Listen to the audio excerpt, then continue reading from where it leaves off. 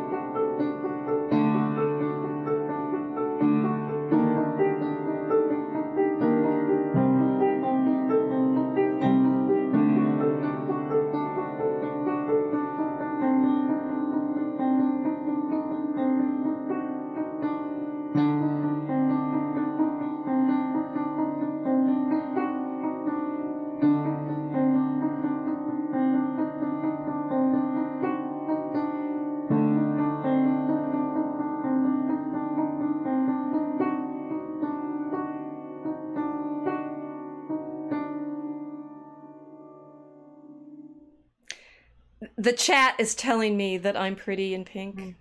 What do you think? Beautiful. We're just in, it's like, I think we just make this entire season about Barbie so I can wear pink the whole time? Then we just call it the Barbie season. The Barbie season. I think we should go the whole year on Barbie. Yes. I did find out that the pink that is in it. Now I've been reading conflicting reports and saying that the pink that they used to paint all the sets was pink 29219 apparently in paint terms. But the cinematographer, who's I should say this, Rodrigo Prieto, I hope that's right. I should know how to pronounce Spanish, kind of, like, but way better than my French, right? Yeah. That he's the cinematographer and insisted on their using something that's called Mexican pink, or it's also known as Mexican rose. This instantaneously explains to me why I loved Barbie so much. I love that pink because it's everywhere in the Southwest, and particularly in Santa Fe, which is, as maybe you all have heard, I sometimes go there. My jewelry should be the giveaway, right? So I think I just felt at home in Barbie Land. I just want to go back to the pink. Yeah, it's the Spanish vibe of the film in the background everywhere, isn't it?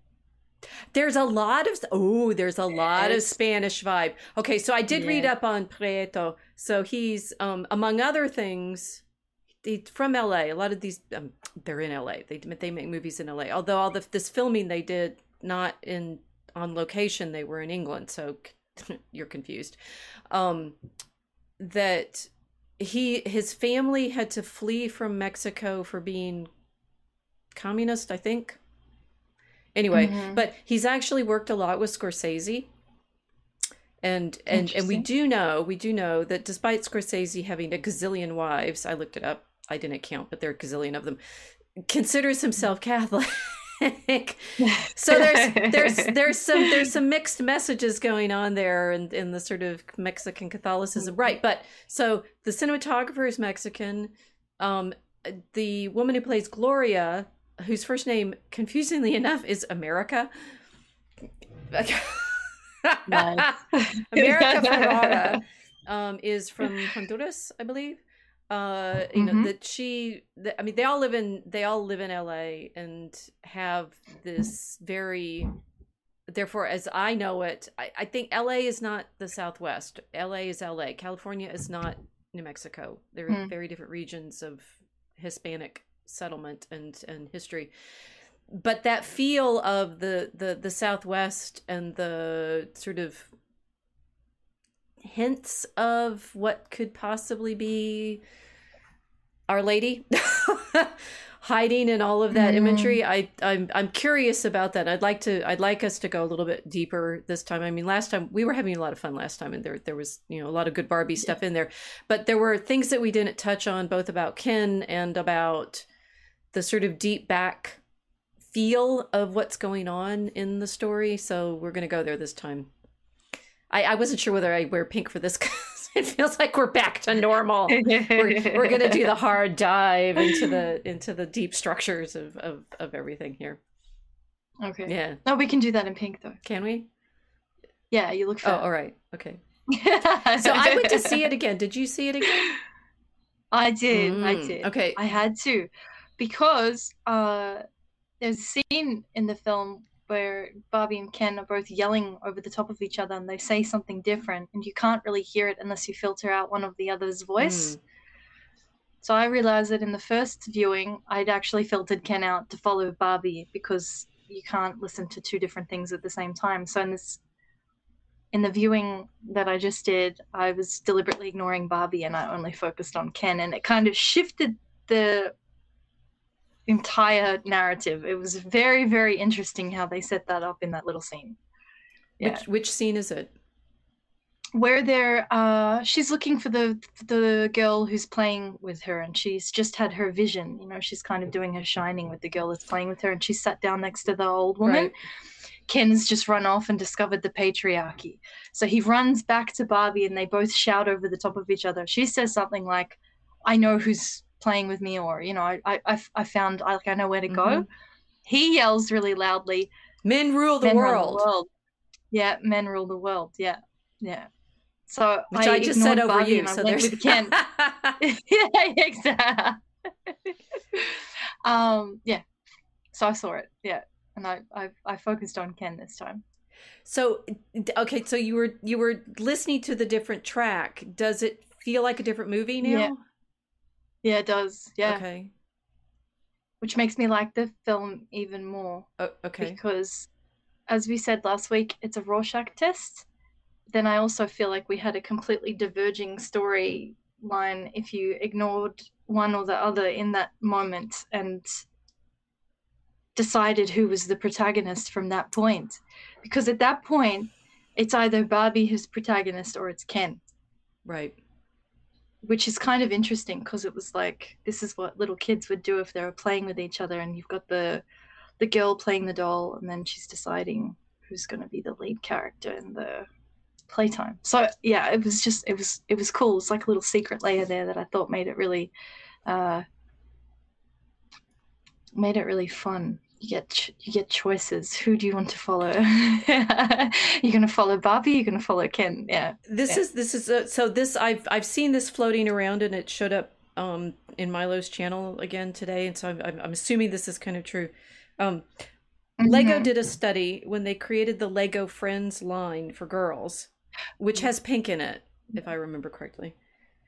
There's no pink Lego in my home. There's a lot of Lego. There's no Mexican Lego. There's no Mexican Lego in mine. Okay. Where they discovered that when a boy plays with the toy of a character, he tries to become the character. And when a girl does the same thing, she tries to make the character become her. Yeah. So if you give a boy a Batman toy, he's going to want to know everything there is to know about Batman, and he'll try to think and talk like Batman when he plays with the toy.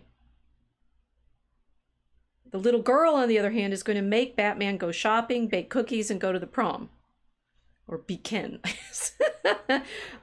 That's not to say there aren't exceptions on both sides, but that's the data that allowed Lego to finally get a foothold on the girls' market after decades of failed attempts, which is sort of interesting, right? You say, well, wait, why does, we're always trying to say that the girls are going to play with the toys in the same way as the boys, and if you give the girls trucks, then they should be just happy becoming construction workers, as in the Barbie movie. If you give boys dolls, they'll want to go shopping, I guess.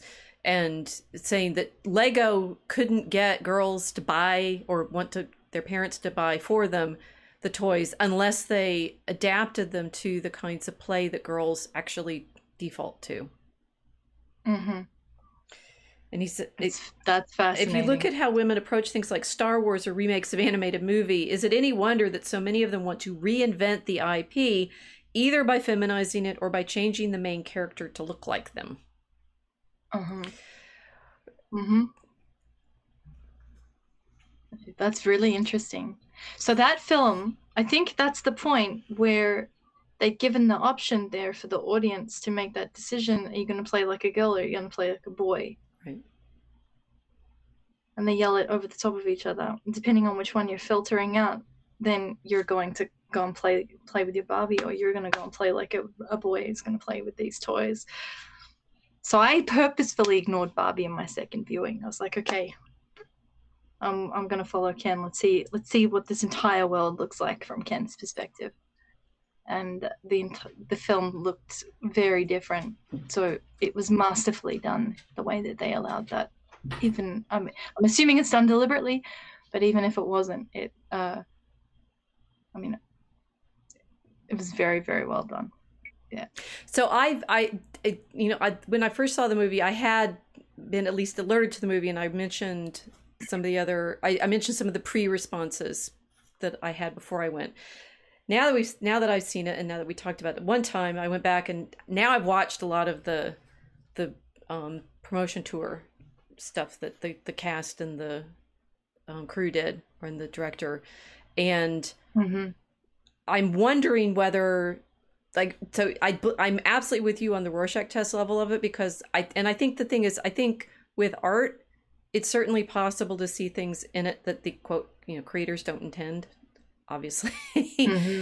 And I'm, sort of having watched things like, I don't know, the Entertainment Weekly news. The videos are out there, right? I spent a lot of YouTube time this morning, and hearing the director and the cast talk about what they thought the movie was about tends to confirm the things that Paul Joseph Watson and others were saying. Ben Shapiro actually has a blistering expletive field description of what he thought was going on in it. That if you listen simply to what the cast saying they thought the movie was about, it does fit with the sort of cardboard version that Paul was worried about, that it's, this feminist movie and it's all girl power and such. And so now I feel sad because I'm not sure whether I was, wanting Gerwig to have been more layered than she actually is. I don't know. I mean, it's like we can sort of surf through what we think about the movie, but now I'm like nervous because last week I was it's like, oh, go Gerwig, you did this really clever thing, and now I'm not sure. Yes. I wonder whether or not the cast are not trolling everybody to go and see the film by telling them that it's feminist. I'm certain Gosling is. I'm absolutely certain Gosling is. Yeah. Looking at some of his interviews, he's got this. There's one of the videos that had I watched it before I went. Anyway, he's on GQ and he's talking about the kit that Ken has, like all this stuff, and he's doing this absolutely deadpan to the camera. You need two pairs of sun specs, one that Barbie might want to wear so that you can hide your eyes when you're sad because you don't want to ever bum Barbie out. And then the second pair, so that they're mirrored so that, Barbie can fix her lipstick in them or something like that. You always have to be there for your Barbie. And he's a strong enough actor that you can tell he's also winking at you without winking at you. At least I sure hope he is. I also watched La La Land this weekend so that I have some more like Gosling in my memory repertoire to draw on. And he's a great actor. I understand now certain of our team's enthusiasm for him. Hi, Mel. I hadn't seen him in anything else. And so, watching him in La La Land, he's a brilliant performer. And I can see that he's in these interviews definitely doing some trolling there, but I'm not yet convinced about the rest of the cast because they seem to be fitting the girls worry about. Well, this is what the Lego thing confuses me. So girls see themselves, they want to see themselves in the toys, and allegedly the premise of the Barbies being, if you can't see yourself in a Barbie, you're being oppressed by the patriarchy because impossible ideals to fulfill. Mm-hmm. Where's the old lady Barbie? That's what I want to know, right? When do I get to play? There's, you know, there's fat Barbies and, there's twig Barbies, so they're thin Barbies, and there's, you know, white Barbies and the black Barbies, and there's professional Barbies, and, you know, there's the perpetual joke about Midge being pregnant, so maybe there's pregnant Barbies again. And you know, Gloria's whole speech at the end to CEO guy is, we want the dolls to be something we could actually achieve. But you know, how does that mean Batman goes shopping? I'm all twisted around in my sense of what exactly it's like. I think our version of things of it's a Rorschach test still absolutely holds, but I'm wondering, like, I don't know where to put the artistic intentionality quite now. In the actors, in the writing, in the accidents of what makes strong stories, because they did write a strong story. I think people are responding to it, although not everybody liked it. Like, I think I also watched Andrew Klavan talking about Ben Shapiro's version, and they both think it was boring and predictable. I don't think they're seeing everything, but you know. Yeah. Well, this Lego thing that you've pulled from Milo's chat, it's interesting because does that ever really go away? Does that distinction between the way the boys and girls play ever disappear? Because if it doesn't, that would explain why the actors and the actresses are going to be promoting this film in a completely different way also. Isn't it? Yes. I mean, if we're not innately gender fluid in this blank slate way, where we can just be handed toys and then let me get some toys for us to look at. Here we go. Here's the toys. Now we have our own doll. We have the dolls now. Ken doll in his jean suit, and Barbie in her LA pink costume. Okay. Now we're gonna play with these dolls. Make them do things. Yeah. I have and that's the one planned slide I have, because the rest of them are just going to go as we're talking. I figured we needed to go more with the flow for Ken rather than me trying to control everything in female fashion to try to have everything scripted out perfectly. Playing like the boys today. I'm not sure I can do it. I was very nervous about this. It's like I realized, so I watched of the variety of things that I watched. One, I watched I think it was Entertainment Weekly, or I don't know what it was. Anyway, they have things like the costume designer and the set designers talking about how much detail and perfection and precision they put into everything, including, this I thought was really fun, that the houses and the cars and things like that are all 23% too small. So the doll, you know, the human beings in them as set look like they're in doll world, because this always bothered me as you know, the houses and the cars and stuff. You can't ever fit the doll inside them. It's like, why can't they make them the right size for the doll? Anyway, they reduce so there's gorgeous detail in, obviously, the choice of the colors, the design of the sets, the costume accessory kits that they're modeling their different outfits on and such. And that's me, right? That is me in doll world. It's I do make plots and things for them, but I mainly spend time arranging, make the set right. Did you notice how much effort I put into our streaming set? Maybe. It may have caught my attention. We practiced a lot just so the set would be right? That's like, I really appreciate the attention to detail in the set. Sting, Our Lady. Yes. Cards. Yeah. You all think I don't pay attention to it. I pay. No, of course you know I pay. So anyway, let's stop letting me do this. Okay, fine. Now we've got Ken doing his good Ken, bad Ken twinning. Go back to what you were saying about if what the Lego people found was true in their research. and what you experienced in this moment of crossover in the story. It's like, are you going to consider Barbie to be the lead character? Are you going to consider Ken to be the lead character? Whose story is it? And underneath all of that, they're human beings playing the characters. So Gosling is going to play at being the Ken in a different way from Margot Robbie playing at being Barbie. Yes. Well, it's similar to the way that people are gaming on the internet as well. So if we take that Lego example and say, okay, so boys are going to play in a boyish way, and just make that a bold statement. The sexes are actually different. Then is there a moment where that switches off, or does it develop and mature into something else completely, which is part of the way that men approach work and play in their adult life as well?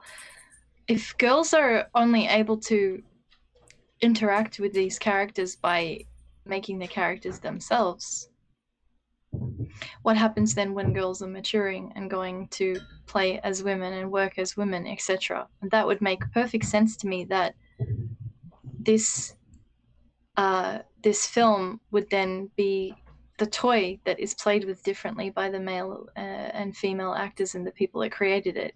So it's like this particular piece of art is a toy for everybody to play with, and they would be doing that completely differently. So that makes perfect sense to me.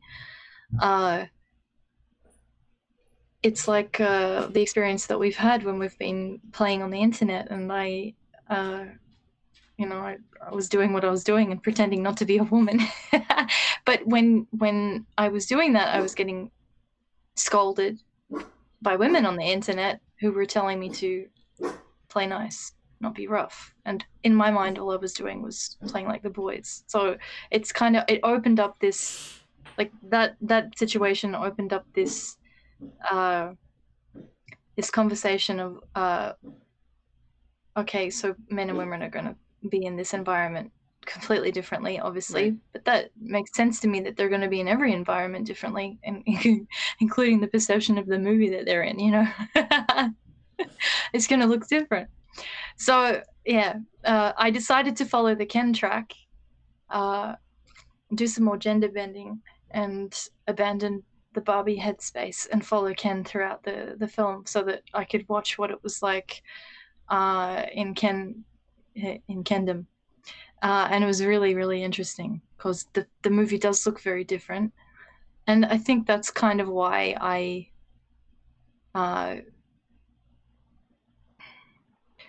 that's why I would say I can see the failure in the film now, because looking at it from the feminine, looking at it from the Barbie, it was a win, because everything we said last week was a Barbie.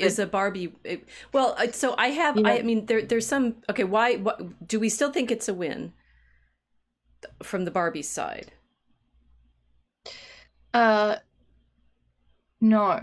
No, I don't. Okay, can we think about that just a little bit? Not a full one. It got so close. Yeah. It almost kissed the glory it was chasing.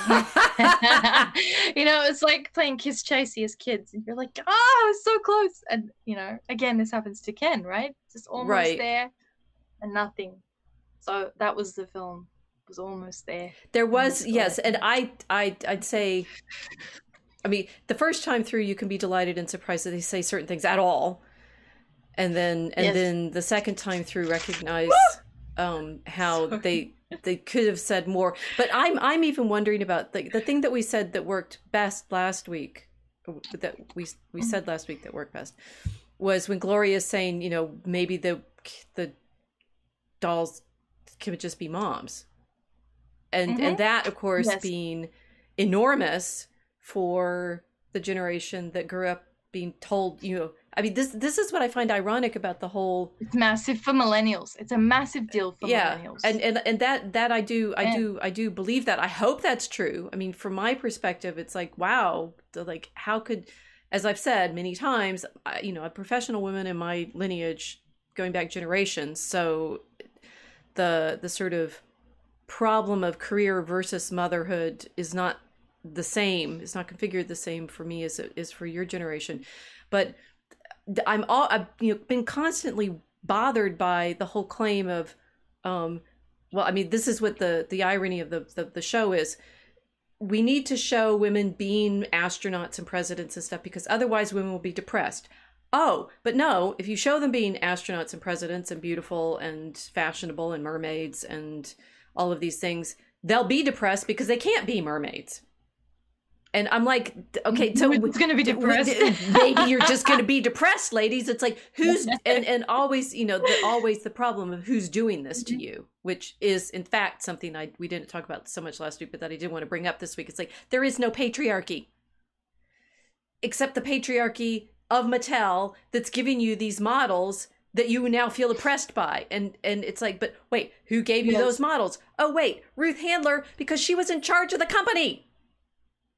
And so the fundamental problem of feminism being, and this is it's scripted into the movie as when Ruth says to Barbie, mothers stand still so their daughters can look back and see how far they've gone.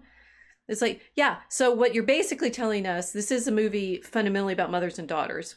We do get that now. And then some other layers in it of mothers and daughters are, one of the reviewers I watched today pointed out that Weird Barbie, the girl who's playing with Weird Barbie is in fact Gloria when she's a girl.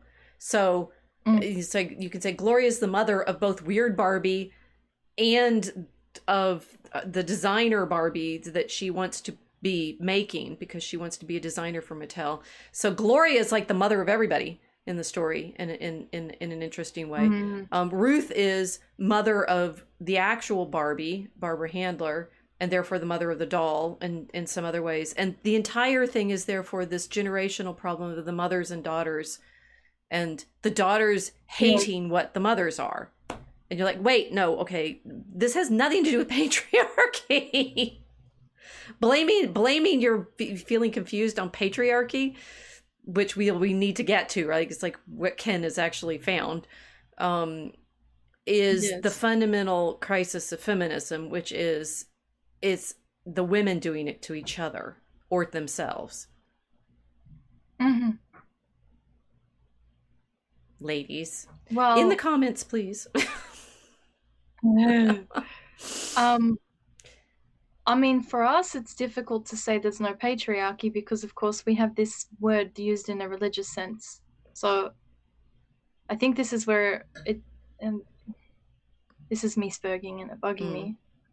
But whenever that word is used, it's used in the context of feminists who are saying they need to smash the patriarchy. Right. Not understanding what it actually is. Okay, so the film is the relationship dynamics of women. Right. And I think where I saw the character arc of Ken is they'd done something to him which was essentially a kind of girls playing with Lego thing. That Ken was boxed by the end of the film. He was put in a box. My dog is doing this. Blame the dog. He's agreeing. Yes, my boy dog. So Gosling actually says that in the GQ skit, right? He's saying, and here's Ken in a box, which is where they want to put me. Gosling got it. Definitely. Yeah. He gets it. Yeah, he gets it.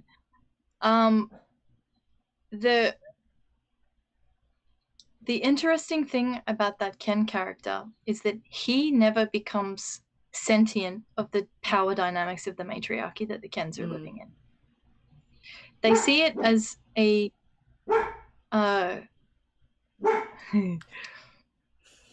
he sees it as the oppression of all women, of the men around them, because in Barbieland the women are in charge of everything. Because their experiences are split. Okay, here's the other thing where there was a split in the story. Barbie and Ken are at the high school looking for the girl who's playing with Barbie. Ryan Gosling's Ken has just raided the library for all of these books on masculine things, you know, horse riding and trucks. So he's got his big stack of books. Mattel come and get Barbie, and they pull her into black cars with tinted windows. So she's essentially being kidnapped. He lets her go. I find this really interesting that everybody said the Ken character in this movie is a hero because he goes back to Barbieland to emancipate the Kens and to bring them patriarchy and everything. Well, my second watch of this film, that really stood out to me. He was willing to stow away with her with his rollerblades. But she got kidnapped by Mattel and he didn't follow her. He left and he went back to Barbieland. Right. So there was a kind of insight here into what they were actually saying about Ken's this idea of patriarchy, and also men when they're attempting to set up what they think is a patriarchal situation without any of the responsibility of being patriarchs. And this was like something that stood out. This particular scene, he said to the woman, "Oh, she'll be fine." And then he said, "I'm going back to Barbieland to tell the Kens about what I've discovered." Right. So the whole movie then becomes a joke at the expense of men who are thinking that they're going to achieve masculinity independent of their stewardship of the Barbies. And it becomes this really kind of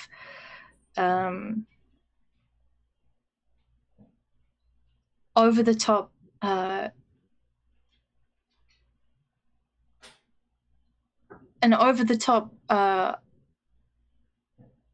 mockery of what male leadership is, because when they set up the Kendom, it becomes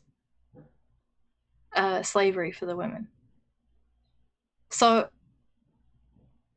is this making sense? Yes.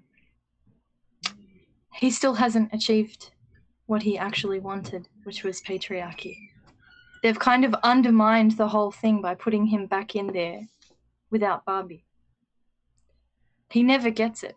Well, so what I ended up thinking is both feminism and patriarchy are fantasies. And that's, I mean, the thing is, I don't think Gerwig means to show that. And the problem with, okay, so back up to the entire existence of Barbieland, the way it's created in the story in the movie, although it's not true in real life that it was made by men.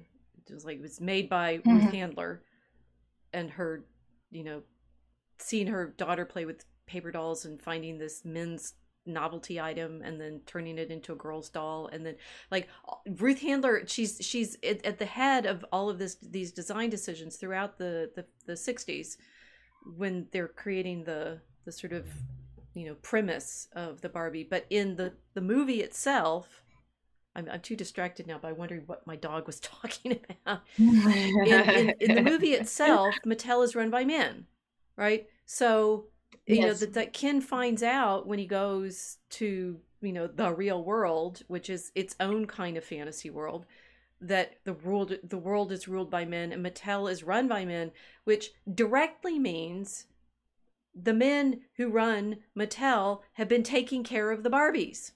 I mean, it's like there's the sort of, Ken goes back and he gets to be a toy version of what women claim men are like when they're being men, right? It's like the frat boy party and such. And of course, people are criticizing Clavin and companies. Like they're all, Clavin was saying, Ken goes back and he plays, he's dressed, or sorry, I've mixed up all the people that I've listened to today. He's peacocking, right? He's got his bad guy headband, and he's got his great mink coat, and he's taken over Barbie's house and filled it up with horse stuff, which we were fine with, and so it's all a fantasy version of what, quote, ruling the world looks like. But the reality of it is that Mattel, who's all men, does rule Barbieland because they're the one making all the marketing decisions. Yes. So it's like I don't know how clever Gerwig actually is. She set it up to undermine the Barbies have to undermine the Ken patriarchy in order to restore things back to the way they were under Mattel's patriarchy. The Barbies are never outside of patriarchy in the cartoon version of sexual relations that the story sets up. So their entire setup as the rulers of Barbieland is a decision that's made by the male board of Mattel. Right. Which we're supposed to, as viewers, say, oh, isn't this terrible? These men are making all the decisions for the company. And it's like, yes, and the decisions they made was to create Barbieland, where you have President Barbie. So the men made it. Yes. Right? It's like the men made Barbieland in the version of the story. And they have Ruth Handler there in the kitchen pretending to, sort of have the spirit over the company for them. But as the story's written, the men are actually in charge of making sure the women get to live in their pink world. So ironically, they've done exactly what men in the real, quote, patriarchy are supposed to do, which is give the women homes. Look, there's their dream houses. And some, boys to play with. It's like I think, insofar as the irony of the movie is in multiple layers, the deeper irony of the movie is that the men have actually set it all up so the women can have their party. So why is Ken not happy with this? Well, it's like at some point I'm not sure where we're landing in deciding who's doing what with this story, right? And I could say, we could just come up with saying Gerwig's fundamentally confused, and this will be sorry. I was like, wait, we're undoing what we did last week, saying, oh, she's a genius. No, she's fundamentally mixed up. In the same way that women have been in all of this careerism and saying, we want to consider it. It's like, I mentioned the Mexican pink of the cinematographer. Clearly, Gerwig is supported by lots of men to be able to make this movie, including someone who is apparently her co-writer and partner, but not her husband. Right? Noah, what's his name? Baumbach, right? That she is, I think that one of the clever, I did write this down because I wanted to make sure I remembered who he was, except I can't find it in my notes. Here we go. There's a video by the New Rock Stars with Eric Voss breaking down things. And he goes through very nicely in certain details. And there's one really great insight that I want to share with you that he had. But one of the things he's noticing in the script, which Gerwig obviously wrote, and the actors talk a lot about how she insisted they say exactly what she wrote. So no ad-libbing. That what Barbie says at the end is she wants to be the one who makes, I am ad-libbing this because I don't remember exact words, but she wants to be the one who makes the meaning rather than the one who is made meaning with. And Voss points out, well, this is Gerwig herself, because she has been an actress in various other productions, including in one thing that people keep comparing the look of all of this to is Wes Anderson. And Gerwig was actually one of the characters in Isle of Dogs, which I have seen. It's an odd movie. I think I fell asleep because it was so sleepy and mystical and kind of slow and stuff like that. But so she's got Gerwig herself's got a lot of backing in all of this, and she's got this great cinematographer helping her who's worked with Scorsese and stuff. But she wants to be the one making the meaning. So I think Hollywood mainly makes movies about itself always, which is what La La Land is, which is about, we want to be the artists who give meaning and story. And, the weepy exposition moment in that one is when the actress is ad-libbing to the effect of why art matters. Okay, good. I get it, right? I want to do that for academia sometimes. But insofar as our earlier premise about girls playing with the toys, Gerwig made everybody in that cast her.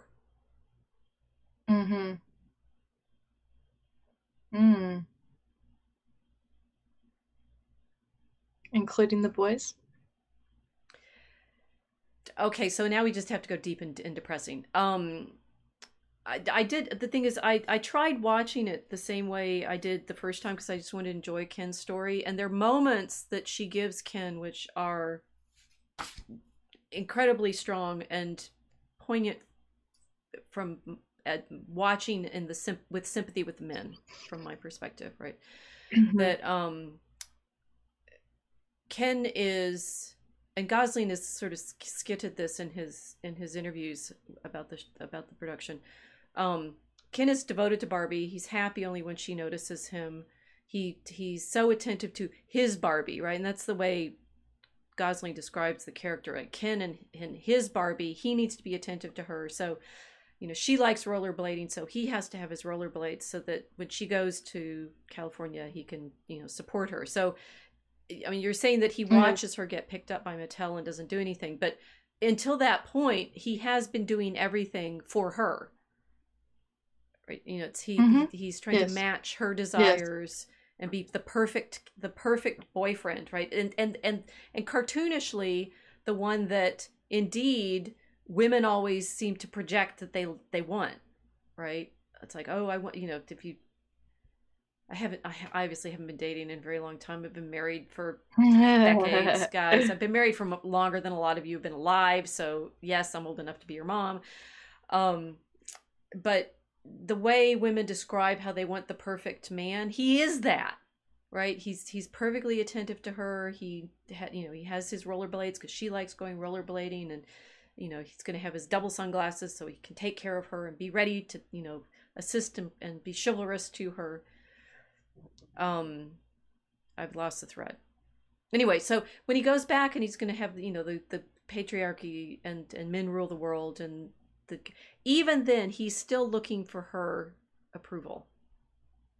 Always, right? That's why Gosling's Ken is so poignant, because even when he's taken over their house and she's like trying to throw him out, and he's like, I always hoped that would be our house. Which I can weep up about that, right?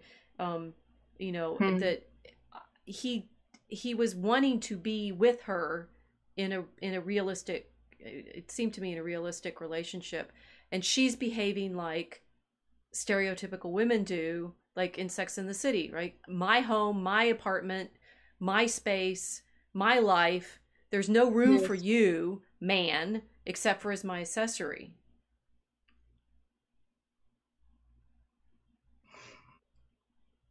Yeah, well, I mean, the dynamic of this is interesting because they're in the fantasy land of the people that are playing with them, so it's not them. Right. So this is the millennial dynamic.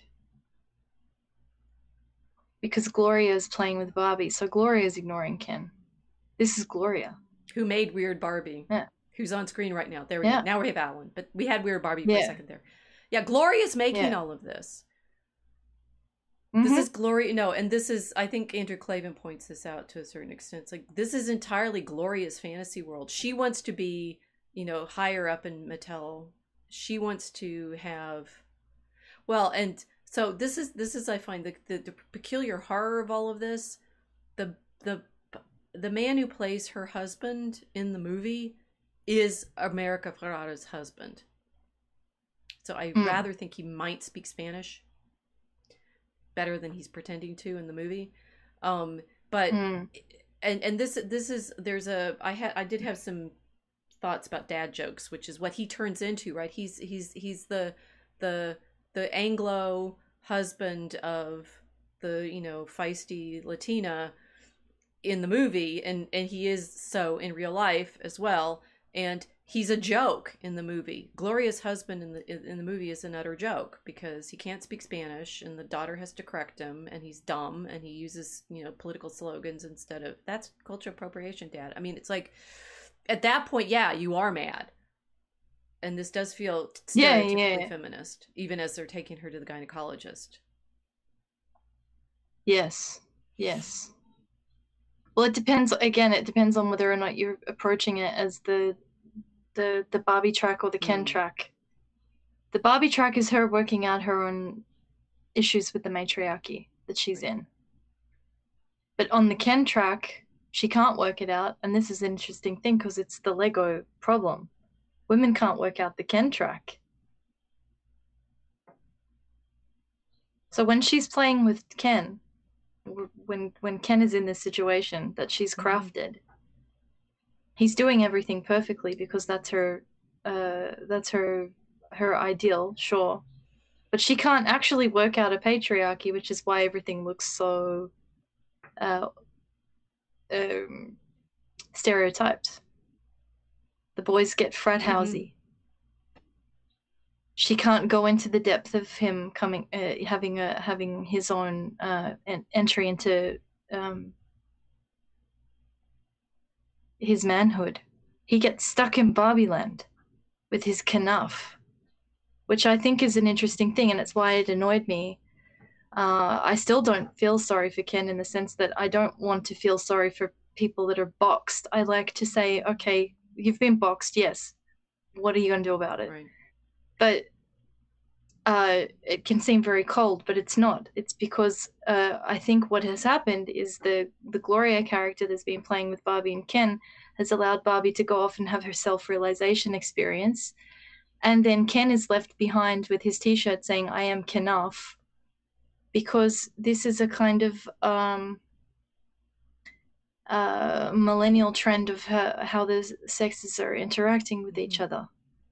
Millennial women are mothering their own husbands, and she responds to her husband like he's a child, like he's her child, instead of that he's a husband. Right. So this is why I found the Kendom so unsatisfying, and why I think there's a trick in it, in that it's empathizing with the frustration of young men that can't find their their own, like, you know, their own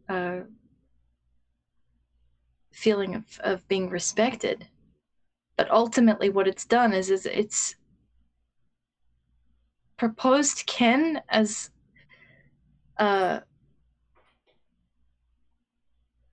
the ideal because he has an emotional catharsis and then shares a mink coat and suddenly he's Kenough. There is no happy ending for Ken. That's not a happy ending for Ken. He stays in childhood in that outcome. Yeah, and that's why it felt really unsatisfying that the women had set this entire story up with them both being separated. And it was sad because Ken never gets what he wanted the whole time. He says he wanted the house with Barbie, but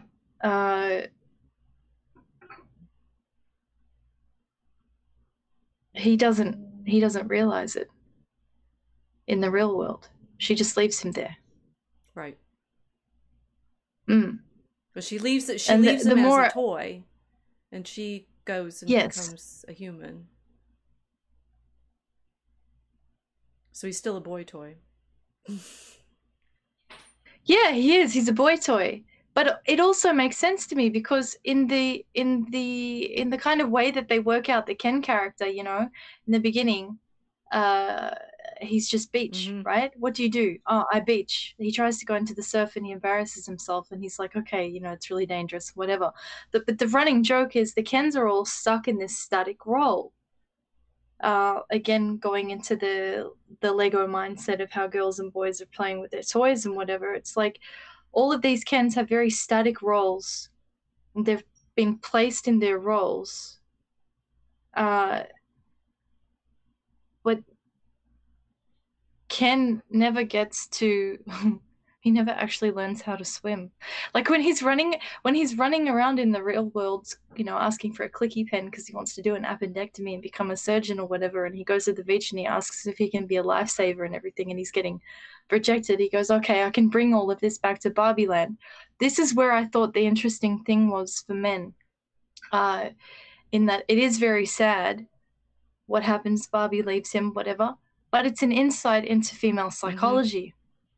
Ken feels disrespected in Barbieland, and he feels respected in the real world because people are asking him the time, you know. So he ends up with 3 watches because he's like, if I have the watch, women will ask me the time. Oh well, in the GQ thing, respected. he has 3 watches. One for the being looking busy and having important stuff, but he's of course Ken, so he doesn't. Yep. One pink, so it's for Barbie, and one that has shows the phases of the moon, so he knows when to go surfing.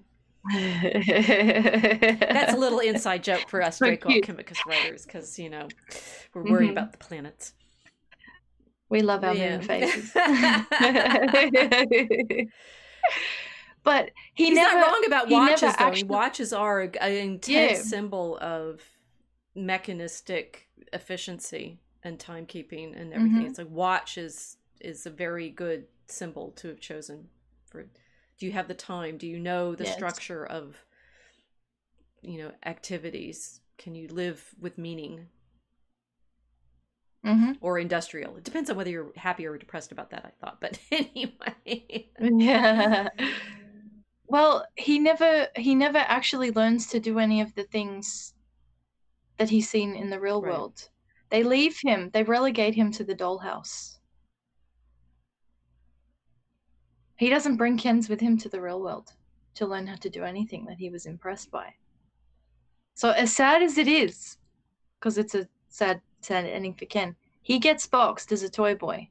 And basically, what I think the trick here is, this is where it's like very, very subtle for millennials, is that the empathy for Ken in that situation is like a temptation for millennial women to mother the Kens in that moment. You're going to do what Gloria does with her husband and say, oh, he'll be fine, or like he's insignificant, or, you know, whatever, he's just silly and he can't speak Spanish. Her daughter disrespects her father because she says it's cultural appropriation. Yeah, that triggered me because I thought, you married him. It's basically, you know, he should be able to say whatever you say. Well, America really did marry him, and it's interesting that she's okay. I mean, obviously she's okay with him being in that role because he's in the movie. But he's humiliated. But are they trying to show what happens though? You know, because if they're both aware of this dynamic, it would be a very interesting thing to be able to show to people with someone. You know, if you have a husband who you really respect, you go, okay, how are we going to demonstrate what we're seeing here with all of these other couples we're surrounded by? You know, if you're used to an environment where you've got these empowered feminist women and the way that they're interacting with their husbands. So how do we show this? All right, you know, but no, I think the temptation was to lump a maternal pity on Ken at the end of that movie. It was the most dissatisfying part of that whole story arc for Ken, because he gets put back in the box. He gets told that he's Kenough. He has an emotional catharsis, and then nothing. Yeah. You're enough. It's a lie. He wasn't. He was not. Well, you're right, because he didn't have any skills. I mean, I did think he had no skills. They showed that well. The patriarch in the real world means having skills. That's why he's so impressed by it. That's why he has this wonderful joy, because suddenly he's seeing men that can do things. Oh my God, they can build. Men ride horses. Men run businesses. Men tell women to shut up. Women are asking us the time. We know what's going on. I can be a doctor. You know, all this incredible surge of like masculine potential and it gets squished because he doesn't go back into the real world to realize it.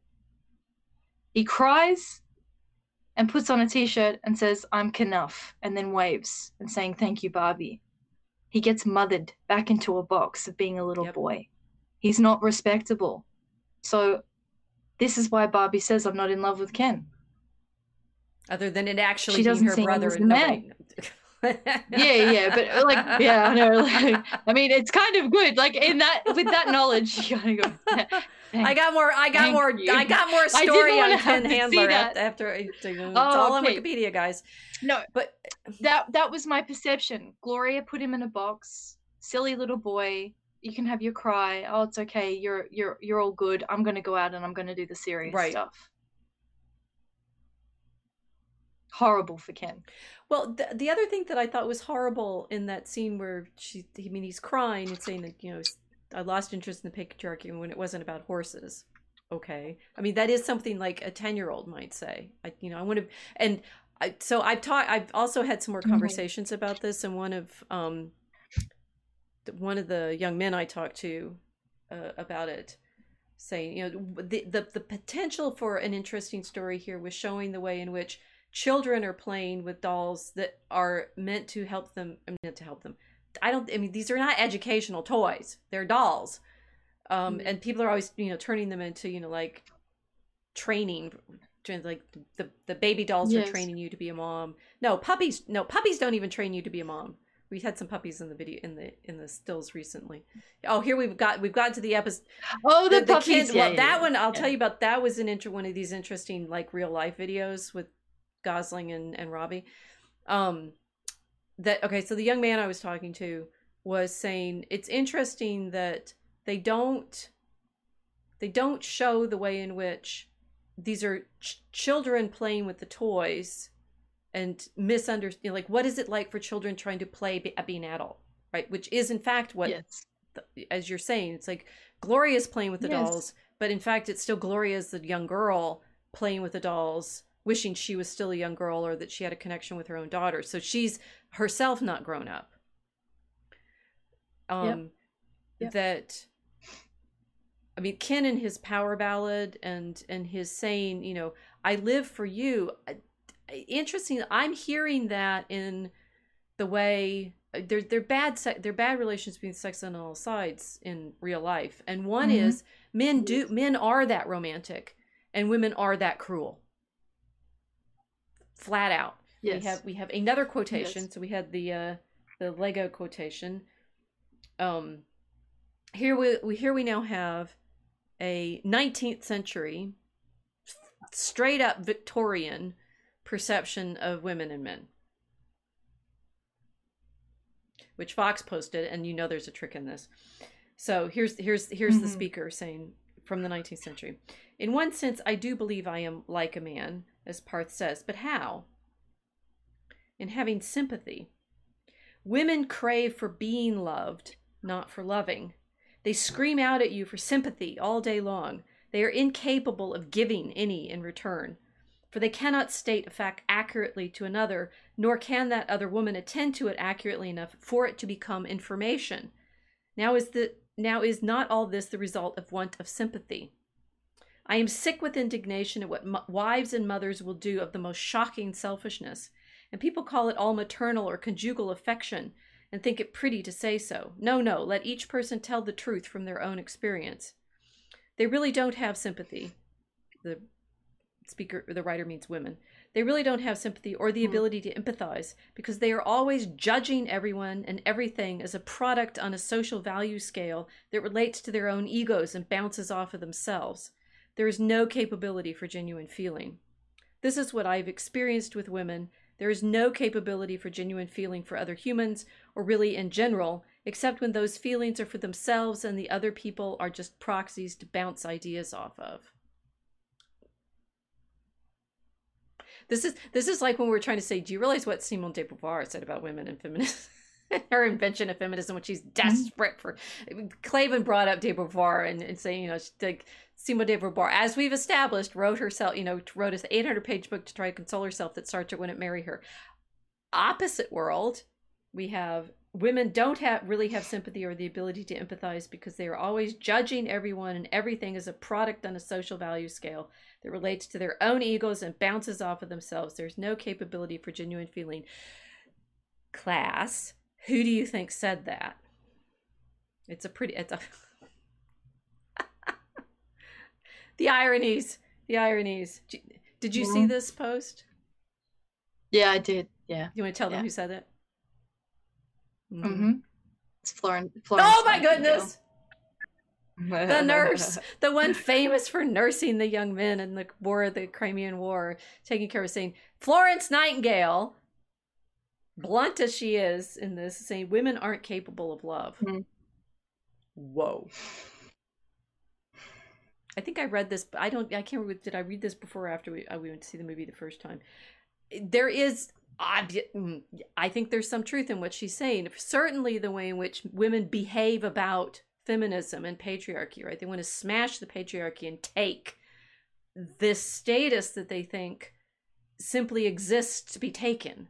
And what Nightingale says is, this social value scale that relates to their own egos and bounces off of themselves. They're always looking, and I'm certain I have to be guilty of this, being woman, looking for the way in which whatever they're doing is about their own. And in Barbie, it's that, mirror isn't a mirror, right? It's this, how are you able to see yourself? The whole point about the dolls and being like, whether they're oppressive or empowering to women, is saying women are always judging like this in relation to each other, it's like, and poor Ken is sitting there saying, I'm going to read a book about horses and look interesting. I am going to serve you and try to anticipate all of your wants and all of your, difficulties and needs. And I want to have a house and a home with you. I mean, interesting, they don't have Ken saying, and I hoped we'd have a family together. But, I thought the house would be ours. How does it feel when you're not valued? And all of the women, I sort of eavesdrop on the women in the theater when I saw it on Saturday. Women will constantly say, oh, they're finally hearing us. And you're going, are you listening to them at all? Okay, you activated too many thoughts at the same time. It was Barbie's house. I've got cultural prejudices against the idea of men coming into a woman's house. I think it's a bad idea, but that's a different stream, I think. Because I saw that as him wanting to come into an established female-dominated environment instead of saying, I'm going to establish my Kendom and I'm going to invite you into it. So again, this is cultural prejudice, but I didn't see that as romantic at all. I just thought, oh my God, it's a trap run. For him. Not for Barbie, for him. Yeah, this is a trap for you. Like, you're clinging on to mummy. Okay. Interesting. Stop clinging on to mummy.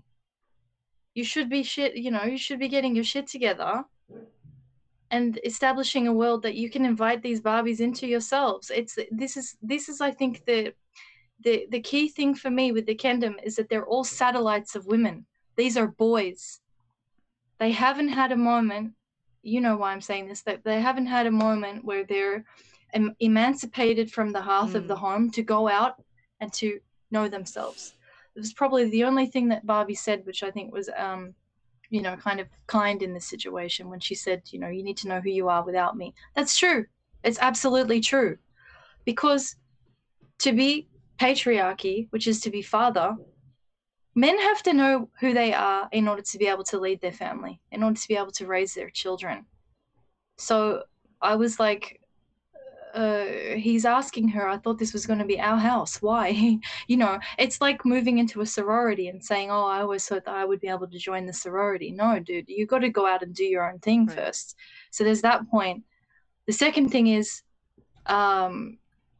nurses are not like normal women. So in the old days, pre-profession, Florence Nightingale, she's the most professional woman there was in the, she creates that as she created that as a profession, but prior to her creating that as a profession, it was she kind of took on a kind of an asceticism, really. She couldn't have a family life and do what she was doing in a normal way. So there's a perception difference there. I don't think she's wrong though entirely, in the sense of women always looking for how did she describe it? The social status factoring into the decisions. Well, you may have heard a little bitterness in my reading of it. The thing is, I think the fundamental lie of feminism is what they're they're performing out in the Barbie world, is that, it's like when the president says, everybody turn to the Barbie next to you and say how wonderful you are. That's the thing that's hardest for women. It's incredibly hard Oh yeah, no, the women don't It's do that. incredibly No. hard for women not to sort themselves into pecking orders. The sisterhood is Yeah. you know, be nice if any how do they say about Western civilization? Be nice if it were actually tried. It's very, very hard because we are in Yeah. competition with each other. And you know, I think I've done some blog posts, and it's like yesterday was the Feast of the Assumption, and I've thought about Mary a lot as why women need Mary. It's because without, like, you know, the Mother of God as your focus, it's incredibly difficult for women not to end up in bitchiness about each other. And I know it's like if you're honest with yourself, you have been there at some point, either being the, not you personally, but women, ladies, you know, Oh, but I that have. and the thing is, I mean, I'll watch my I know I have to watch myself for what kinds of things I'm bitchy about, because that's clearly the thing where I'm being my Barbie self. It's like, well, that's my, I get to be that Barbie, right? And you're not going to compete with my Barbie. If I'm going to be Professor Barbie, you better not be over here, name for female dog, or, you know, I'm going to cut you, right? And the sort of massive sort of fiction of the Barbie world is they each get to have their own distinct Barbie-ness that they're never going to feel competitive over. That is not actually what happens. No. I mean, it's better when it does, when women can have clear roles, and then we do feel happier. But you're gonna bump up against each other, and we need better practice at figuring that out rather than just saying, oh yes, if it were only women, we'd all get along and there'd be no wars. No, actually, in the Barbie movie, they start the war between the men, so I thought that was actually accurate. Yes. That was another. Okay, so go back to being feeling sorry for the men. That they. Okay, I mean, so he says, "I'm no, going to sing. I'm going to play guitar at you," and then you end up with the whole of the campfire, and they're all singing it, and the women trigger all of them by making them jealous. Now, that seemed to me to be pretty low on the Barbies' part, but maybe you have a different reading of that as what the. Do we feel sorry for the Kens or not in that situation? No, I just have a completely different like understanding of this, because I was looking at little boys that were playing at being men and thinking, okay, so like this is fine because as long as I have a beer, like a fridge full of beers, I'm a man. That the irony of this is that Ken did not assume the ultimate responsibility over Barbie. He left her to go into the black van. I couldn't get over it. We were liking Ken last week. We don't like. We like or dislike him? We still like Gosling, right? Because I love Ken. I love Ken, but okay, you love Ken. I love Ken, but I still love Barbie too. I mean, I think it's like Barbie is actually trying to be the leader, beautiful woman that makes all the other women around her happy, which I do credit. Yes. She is trying to be Virgin Mary Barbie, ironically.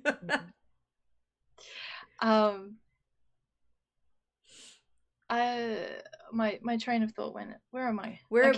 So where are we with men? The thing is, you've said this, and I realized that you were absolutely right about this. Ken never assumes any responsibility for anything. There was a particular way that you said when we were talking about it, that the thing that he never actually does. Just I've said it. How many times have I said it since we saw this film first? Over and over and over. He never actually asks Barbie out.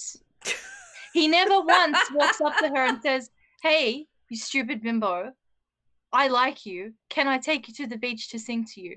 And this is a really interesting dynamic, right? Where they're all on the beach and they're all having their romantic dates. They're all together. Right. He never once takes Barbie away from girls' night and says, no, I want time with you. Don't go there. Right. He's constantly orbiting her instead of inviting her to orbit him. And this is the massive failure of the Kendom. The bitterness over the lack of romantic attention, the envy of the fact that the women are all in positions of power and authority and dominance over the Kens. The failure for them all to realize exactly why Barbie wasn't in love with him. This is the dynamic I was seeing in the film. It's the millennial problem. It's that the men, the Kendom, have not actually realized that in order to woo her, they need to be making the moves. Ken doesn't ask her out. He doesn't tell her, I want us to have our own house one day. There's no, don't have night with the girls tomorrow. I'm going to come and pick you up. It's girls' night every night. And he just walks away passively. So the entire movie has set everybody up to have this weird cathartic kind of empathy and false, what I would call a false sympathy for Ken when he has his catharsis and he has his breakdown, and say, oh, you're Kenough. Mm-hmm. And so, like, I'm thinking about if I had a son and I was there watching this film with him and we left the cinema and I was talking about the movie with him, I would say this to him. They have set all these boys up for failure. Right. The box is free empathy from mummy. You're only going to get that from your mama. Everyone else is going to expect you to know how to swim. You got to know how to do things that are more than beach, you know? But they haven't done this. They haven't actually said this. And I think this is because there's a nervousness around it in that California culture, where once we open that box, then we have to have some conversations about confidence and capacity, and then it's back in Legoland. Oh no. It's ironic that Will Ferrell was in Legoland too, as the dad who controls everything. Yeah. You know, definitely. But you know what I mean? Yes. No, it's like, realize there's you no can't men just in the walk movie. up and want to clicky pen. There's no men. There are no men in this film. There's no men in this movie at all, which is to say why then the men like Clavin and maybe Shapiro were reacting to it in the way that they were, just saying this is, again, it's the girls playing with the dolls throughout. Yes. Yeah. So, and because women cannot have that masculine development. Right. They can't empathize with it. She doesn't know what it means for Ken to realize the light bulbs go off and go, oh, okay, now what do I do? The film cuts at Ken just waving with Kenough. Mm-hmm. Because that's what a woman would want. A woman would want to be told, you're enough. Well, this being the irony throughout all of it is, and this, you know, saying, this is why I say that the feminism patriarchy thing is fundamentally fallacious. That based on my observation of men and seeming the things that do seem to make them happy when they're doing them, they like being skilled at stuff. We've talked about that before, that they like actually, and they will obsessively practice stuff. I see them in the park, you know, where the dog and I go, and there's a little skateboard set up with jumps and things like that. It's mainly guys. Yeah. And they will over and over. I'm dying of boredom. And the thing is, women will practice, we will practice certain things, but not with that. And obviously the true hierarchy that men practice being in is competitive, right? It has to be competitive because they're pushing each other. There is also in the park, you know, baseball camp and stuff like these are all guys. They're guys doing all of this skilled training, and that's in my woman's observation of men over the course of my life, the thing that they seem to truly enjoy. Women want to be reassured that they're good enough to be doing it at all, and therefore the joke, and when Ken and Barbie first get arrested, and I saw a funny meme about it. She, you know, girls when they get 99 out of 100 on a test and she's all depressed, and you know, boys when they barely pass. You know, well, I've known men that are not like that, right? But they're actually quite upset too about the 99 out of 100. But the you know, women, and I acknowledge this of myself, constantly worrying about, am I okay? And you know, the horrible irony, as Gloria does end up saying in that long-winded speech she gives, is it's never enough. Right, but it's not the men doing that to you. It's not the patriarchy that you're having to snap out of. It's your own frustrations as a woman, ironically not being satisfied with the skills that you do have because somehow they're never in fact enough. Well, no, but that's navigating female relationships. So I did, and this, I think there was sort of the depth in this is possibly we're not Vox has said this a lot. Like, women aren't good at being alone. That's why we end up with the jokes about the cat ladies. And that no matter how, we can be very, very skilled at things, but we don't. What is it? What's the not enough? And you're right. Giving Ken that sweatshirt and saying he's enough. He was feminized. Feminizing him. Yeah, they just cut it. They clipped him. Yeah. He went from being a stallion to a gelding. They cut, because that's what they do. I was having a chat with one of our friends in the DCR team not long ago, talking about horses and what they do with horses to make them easier to train and to manage. And stallions are not clipped at all. We're talking about geldings, are we? Geldings, yeah. Well, they have to have some of their organs removed, and then they're easier to break in, and they're easier to ride and train or whatever. And then there's this other thing, which is, what is it? Proud cut, that's it. And the proud cuts are like half stallion, half gelding or whatever. But, there's this kind of category of horse. Ken he just got cut. He got cut. He got told he was Kenough and he could cry and it was great. No. And it was a failure, not of Ken, but it was a failure of the girls playing with the dolls to understand that this is actually damaging the boys, to be told this is going to make them fine. He was feminized. He wasn't brought out into the real world to learn how to do any of the things that were making him so excited in the first place. And I think that's probably because women don't understand that that's part of men being joyful is them obsessively doing the same thing 500, 600 times in a row. Women think it's weird. Well, in fact, the men. I mean, it's funny in the movie having the Kens have their beach fight, right? Yes. That, in my observation, is what boys default to at birthday parties. Stack of plastic swords and everybody's happy. There's two teams and everybody's running around fighting each other. Yeah. Just default. Yeah, they want to fight. Yeah. It doesn't even necessarily have to be a genuine aggression. They just want to fight.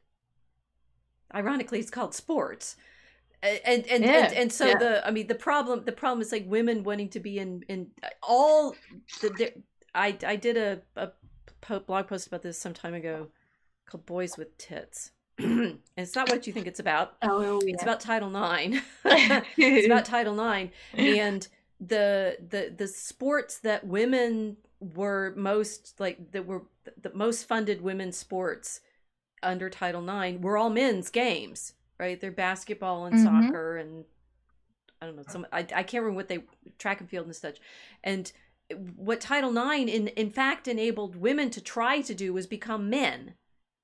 It's like you're going to play men's sports, and the more women's sports we have, the more masculine. Well, one, we're not as physically skilled in certain ways. I mean, there are women's sports that they're really, really good at, that they can do different things that men don't. Although, like gymnastics, you don't get to do that once you're like more than 16 or 17, unless or 13 in Russia and China. Unless you arrest your development in chemical ways. That women have been being told they need to be men to be valuable for generations now. And the men are being told, you can't be men, or we mommy you, punish you. We're so mixed up. Yeah, we're very mixed up. But that's why I didn't want Ken to go into Barbie's house. That's why I was happy she rejected him.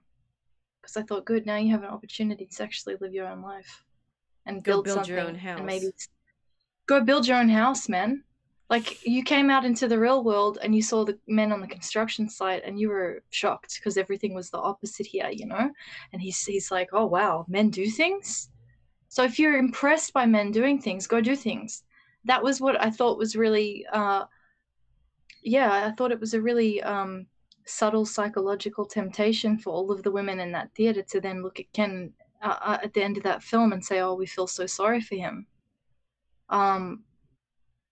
I felt sorry for him, but not for the same reason. You know, it wasn't because he didn't get Barbie. It was just because the women playing with him had said, "You're enough. You don't have to realize any of your dreams that you found in the real world. You don't have to get a men extender Yeah. and learn how to ride a horse or learn how to surf so you can be a lifeguard, or it's fine. You can just cry and wear a tie-dye t-shirt." It's horrible. That's the castration of millennial men. Because these women are mothering the boys that are supposed to be grown enough to have their own children.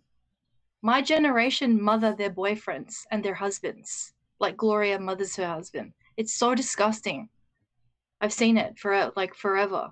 And like if you have a cultural prejudice against this, God help you, because you're a weird Barbie then, because you can see the dynamics about what the Barbies are doing. And the other women don't want to hear it. Why are you mothering your romantic partner? This is gross. Let him be the man. Let him lead. So here's the other problem too, is because the Kens don't realize this. This has all been hyper normalized in Barbieland. Kens aren't leading. Ken didn't lead. He was waiting for Barbie to make a move or to say something, or he was waiting without risking the final heartbreak. You know, he didn't want to take a risk. Right. So at the end, it's sort of left for both of them to go off in their own way. It just still, it was quite a poignant depiction of what it is to be a millennial or a zennial. Everybody's sitting around twiddling their thumbs, wondering when things are going to change instead of actually being the ones to change them. Men complaining that women are running everything and then not saying, okay, well, I'll run this, you know? I'm going to run the relationship dynamics. I'm going to be the one that says, hey, Barbie, come to the beach with me tomorrow. It's not girls' night tomorrow, you know? Stop doing it. Just stop. Don't go to the disco. Don't go to the coordinated dances, because you know, he followed her into the real world, and then this is the thing, that kind of two path experience with the narrative of the movie. He followed her and still was thinking everything that he was going to do in Kendom was for her, not for himself. I found that really interesting. So, yeah, it was a dissatisfying ending for Ken. I didn't like it, and it was very typically millennial. The women who made this film have depicted perfectly what has happened to the men of that generation. Perfectly. They don't, you know, even in the symbol of it, the horse, right? The horseshoe. It's magnificently done. Mm. So the young man that I talked to about it said he was unsatisfied with all of the character arcs, and said they all basically end up in therapy. Mm-hmm. And that it was a kind of, I can't remember exactly how you phrased it. It was it's a therapeutic solipsism. That mm-hmm. In fact all they end up in is feel, which is what, you know, it's like, oh, he gets to have his feels and he cries, and as you say, he cries and then it's okay, right? You felt it, and that what Barbie is given, you know, the sort of great break moment when Ruth is saying, well, you have to make a choice, and she's like, just feel. I mean, one of the things you said last week was, well, she, you know, she has to allow herself to feel. But then when I'm talking to this, he's in his 20s, right? Saying, yeah, that's all it is, right? There's no, as you're saying, no skills, no knowledge, no transformation, but it's just feel. And the therapy is in feeling stuff. And that, now I can't read, there was something else he was saying, how that she's not, in fact, well, I think it's in the things that she feels, it seems to be about growing up. And it's a weird montage that they chose, because I didn't like who it's supposed to apply to and who is actually feeling what. But that women feel, it's all about, yes, just feel yourself as, oh, you can be sorrowful and you can be joyful and happy, but it's mainly, I don't know, it was messy and confused. The irony of all of this, when I was watching New Rock Stars, the one that I said he had the interesting insight about, which part of it was it Eric Voss's, it's interrupted in the YouTube by his giving a infomercial for a therapy app. It's too good, right? You're listening to him analyze this movie, and then you get him for like minutes talking about this therapy app where you can click on and choose your therapist and pick your schedule, and if you don't like that therapist, you can talk to another therapist. And I'm like, whoa, this is it. It is therapy culture.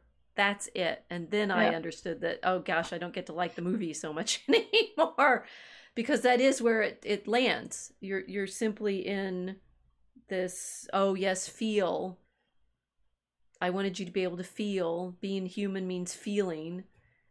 And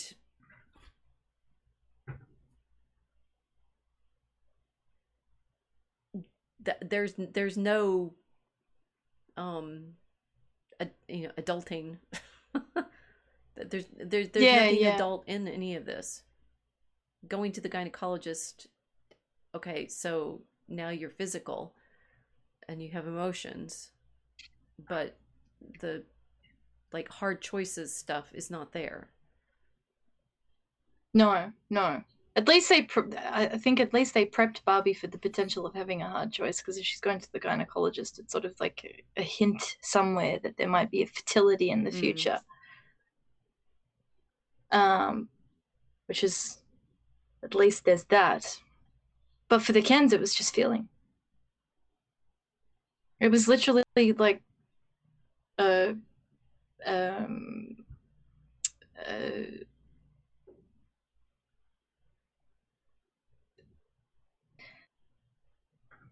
putting Kendom on the level of you can get therapy and work all of this out, wasn't it?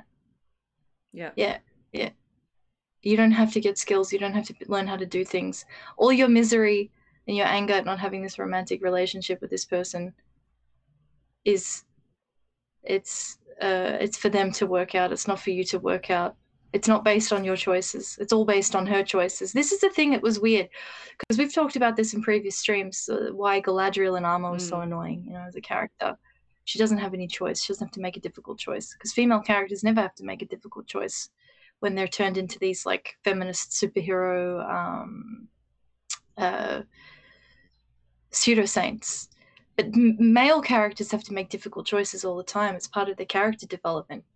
So what happened in this film with Ken was unusual, because he had a great setup to suddenly need to, suddenly needing to make very difficult decisions. Rescue Barbie, He had to rescue Barbie. That was his opportunity to show her that he loved her. He should have gone after the black car that just pushed her in, but he let her go. Yep. So and Gloria goes after them. Gloria does go after it. The mums go after her. Now that could be so. The depth there is obviously, wishing the millennial women wishing their mothers had stood up for them. Maybe. Yes. Possibly. I mean, so we say more is clearly everything that went into this movie is bubbling up and coming out. Yes. Nothing's hidden, and all of the frustrations of we wanted to be moms, we wish our moms had been there for us. That's pretty. I mean, yeah, I can definitely see that as a anguish that the movie is expressing. Well, yeah, definitely. But it's also interesting that it was glossed over that he left her. She doesn't even say anything. Right. Why didn't you help me? Because she doesn't expect it. She doesn't expect. But that means in the sort of cartoon version, it's like it does. And I think what you've been saying, it helps to remember these are women playing with the dolls. Yes. All of it. Yes. It's all women playing with dolls. And so insofar as we learn from the story, it's showing us what not, I mean, it's like what women want is not in the toy version of things. That's the cartoon version of what little girls think being grown up means.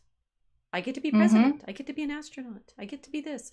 And, you know, and the as a moderately accomplished woman, it takes a lot of work, right? And it's funny seeing the woman, the you are talking to a doctor, right? My mother is a doctor.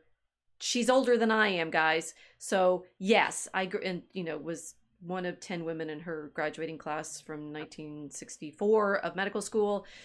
Yes, I get it, right? It's like being doctors and training at that professional level takes a lot of work on all sides for both men and women. But the Barbies don't have to do that, right? They're just dressed as president or Nobel Prize winner, or, you know, like, we get all these things, and but it's like little kids imagining what it would be. I'd like to be a movie star. Yeah. There's no effort required. There's also no competition, because it's a girl's version of being in the workforce. Competition. No one's competing to steal your job. Nobody's insulting you. Everyone loves what you're doing. There's no competition. Nobody else is going to take your job. This is literally girls playing with the dolls. This is the girls playing with the Legos. Feminine version of the workforce. Nobody's going to try to take absolutely your job. Unrealistic. Yeah, no one's going to try and take your job. Oh, sorry, that's yours. I might like die now. but it's President Barbie, right. So we've already got President Barbie. We don't need another one. Right, she's the only one. There's not going to be an election for that. You know, she doesn't have to compete against another woman. And of course, when women do have to compete under those circumstances, they find it hard, I think, to be graceful. Mrs. Clinton. Yeah. When they lose. I can think maybe she's not really happy with that. Good game, Mr. Trump. No, I'm pretty sure. No, anyway, so yeah, it's a girl's version of what adult society looks like, and unfortunately, Gloria gives it back to them as like, this is the reality of it, is this toy version of why it's contradictory, rather than it's contradictory because, you know, you're in a multiplicity of other people's choices as well. Yes. And your own abilities. Yes. Yes. And you see the insight into her perception of male competition. Right. Because there's a constant competition over what? It's over Barbie. It's never about, I want to be the lifeguard, or I want to be the doctor, or I want to be president. It's like in the little girl's vision of the world, I can be anything, and boys compete. What do? They fight a lot, because this is what you would see as a little girl when you're going to those birthday parties. What do the boys do when they're all hanging out together? Oh, they fight. Right. So we have to break up fights, because mommy has to break up fights all the time.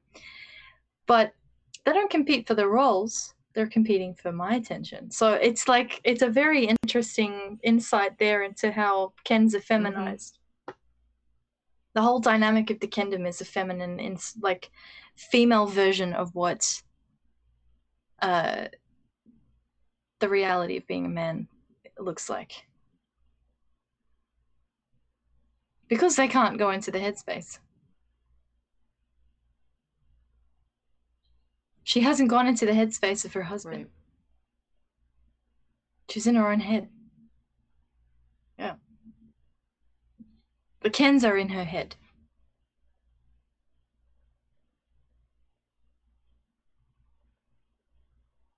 That's why it wasn't satisfying. And it's why I didn't feel sorry for Ken. Because I could tell, I knew that this was you're mothering him. You're not Ken. This isn't Ken. This is your version of what would be good for this person. You know, he doesn't get his opportunity to, like, strike out on his own and do his own thing. He's just boxed in that tie-dyed jumper that says Kenough. Frustrated me. Really frustrated me.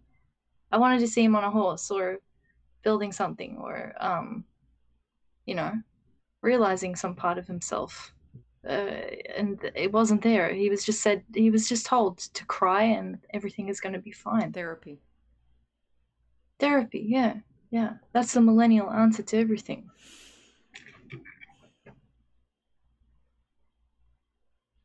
And see, feeding this into this like resentment of millennial men when they realize that actually they've been raised in a culture where it's like, okay, we're going to orbit the women. Because I've seen it. I know the dynamics. Like I grew up with very, very, very liberal culture. I've seen the dynamics of the millennials, the guys that just orbit these like all-powerful female rulers and whatever. And so there's a feeling there that is being tapped into with the film. But it's a massive trap that everyone can tap into that feeling all at once in this kind of group therapy session. Yeah. And then say, oh, we have to empathize with Ken, which means, yeah, we're going to feel sorry for him, instead of empathizing with him and saying, no, they did you dirty. You should have gone into the real world.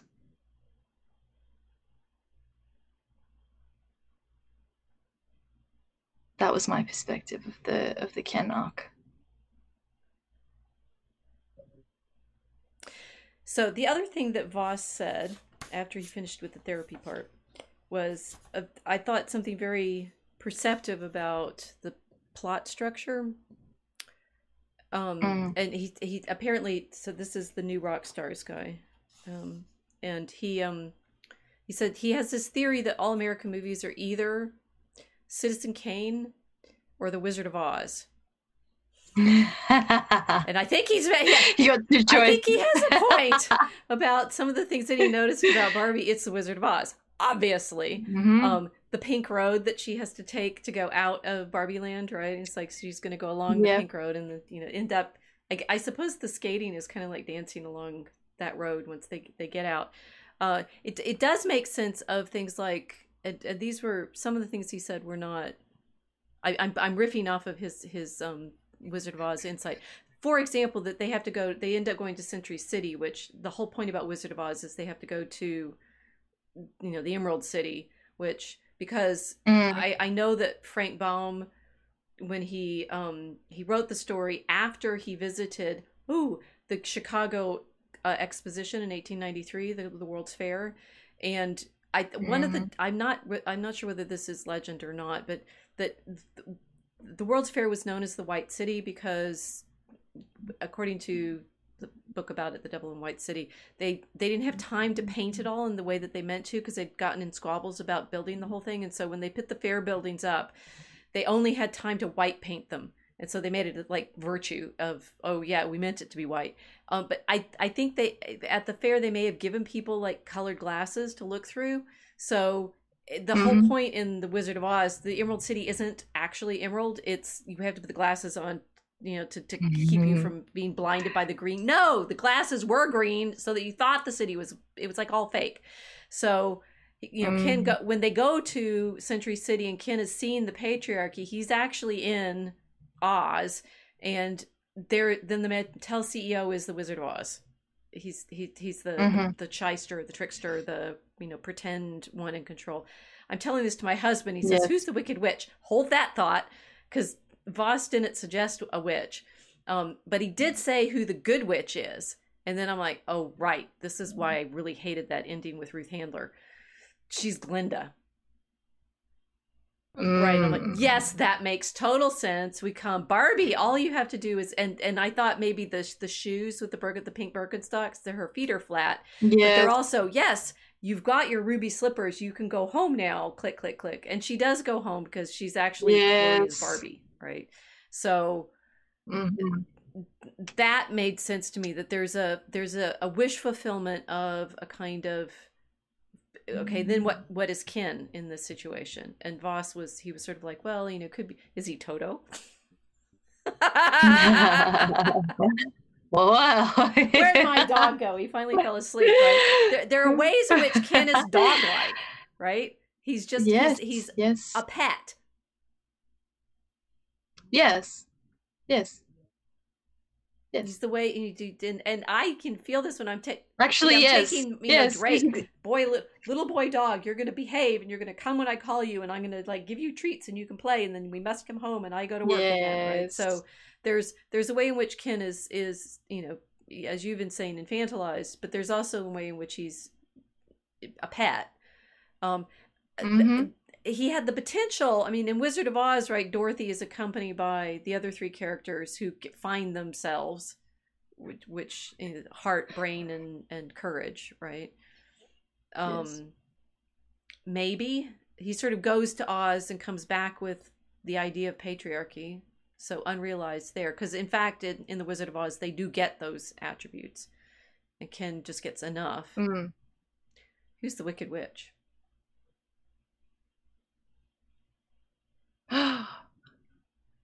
I don't know. Well, no, and the thing is, my husband, I'm telling him this, and he's like, "Who's the Wicked Witch?" And I'm like, "Oh my gosh!" So there is a way in which, like Barbie, when she's running through the cubicles, and they're like the flying monkeys, right? They're flying after her, so she's trying to get away.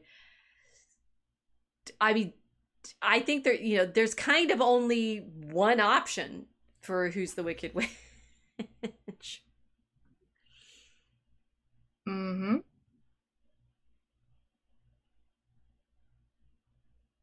Say. It's Gloria. Aha. That makes sense. I mean, I'm just riffing off of the insight here that I mean, they're definitely American. So one, that all stories are always constantly retelling other stories. That's just feature of storytelling, that we are always finding meaning in the stories that we make. So I'm not actually faulting Barbie or Gerwig as a writer for playing off of other stories. I mean, we're doing it in Draco Alchemicus. You're always doing it. Yes. You're overlaying. I mean, and there's only 2 stories anyway, right? You go on a journey, stranger comes to town, or whatever. There were ways that one of the things I thought we were going to do in this episode was talk about the way Gerwig went to a Catholic girls' school growing up, and we'd say how much of what she's playing off of in all of this has to do with going to a Catholic girls' school. She has said in one of her interviews, and she apparently gave a poem to the cast that was modeled on the Apostles' Creed. There is something of a, you're in, I don't know whether Barbieland is meant to be Eden. I mean, there's a kind of sexless happiness of the story, and that the fall comes when she has to go through mortality and think about choices and such. I rewatching it, I was like, I'm hard pressed to find the Christian structure in this, because I'm always looking for it, and maybe it's there. Well, if it is based on the Wizard of Oz, that would explain it, because Frank L. Baum was a theosophist. Ooh, let's go there. Yeah. So there's confusion, right? It's not going to play out with the proper Christian structure because, well, they don't have a concept of logos in a Catholic sense. Say more. The word becomes so. Got Kid holding his box right now. Let's get him out of the box. We're in the Theosophy box. So the Theosophical Ken. Theosophical Ken.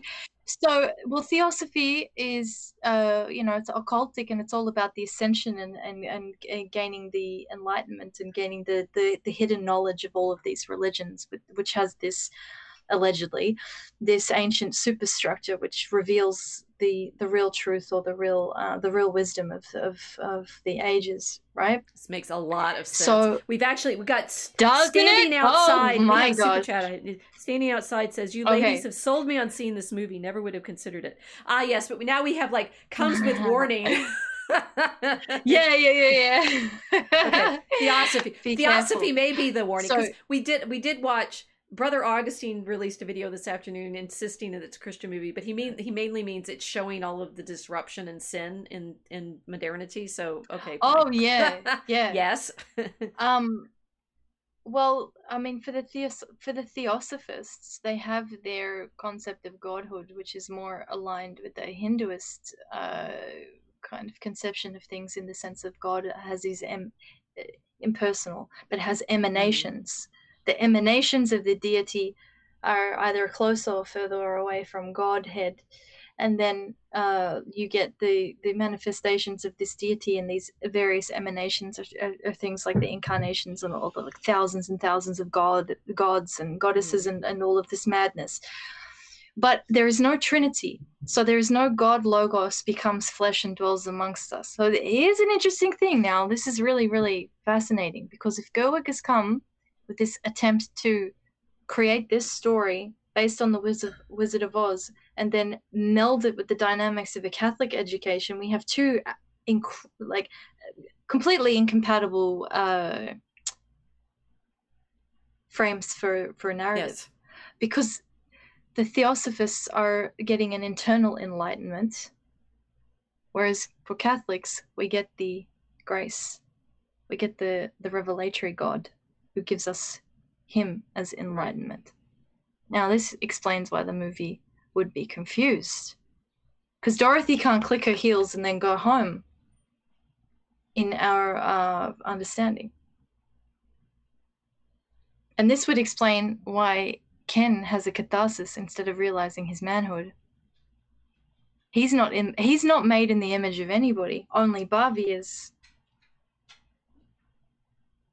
Because Barbie's been made in Ruth's imaginative picture of perfection. Right. This is why I made you. You know, they're having this woman-to-woman discussion, but it's like creator and created. It's like, I made you to be everything. I made you to be perfect. Ken has no maker in that sense. He's not the image of anything. So they can't work him out. So that explains a lot. She has to have a theosophical realization at the end of that if they're anchoring it in Wizard of Oz. Well, it certainly follows that that's what, you know, so Handler shows up in the movie in the same way Glinda does. And Glinda shows up in the middle of the movie to point her to, you know, in the right direction, right? You can run away that way. And then she shows up at the end, somehow having gotten to Barbieland with the rest of everybody, and does the sort of mystical feel thing. And then Barbie finds herself, we don't know, right? There's a transition out of mist. That is what we know. When Glinda comes back to Dorothy and says, you know, you could have gone home all along, and all you needed, you know, you always had, you needed to want it, right? I want to go home. I want to go home. I want to go home, and now you can go home. Mm-hmm. So you have to want it. Mm. And yes, obviously, other people have pointed out the obvious things like 2001 and The Matrix, but Voss is the only one that I saw that said, okay, but there's the Wizard of Oz structure there, and that to me makes a deeper sense. I mean, certainly Wizard of Oz is a very Midwest story since it's focused on Chicago in structure, but it is also a very Hollywood fantasy version of things, right? We're going to go to the city, find the magic. Oh no, we don't need to go to the city and find the magic because the magic's actually already in me, in us. I can go home now. Yes. Yeah. Yes. Yeah. Theosophy. Huh. I didn't know that about Baum. That makes a lot of sense. Yeah. Which is the easy fix, you know. That's the solution. It's in us, you know. There's this the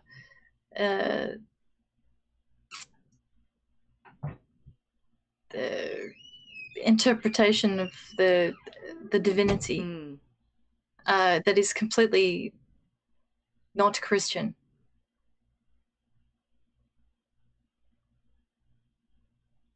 If it's already there all along in Barbie, well, of course it's going to be an unsatisfying end for Ken, because this isn't how it works. That isn't actually the logos of growing into adulthood at all.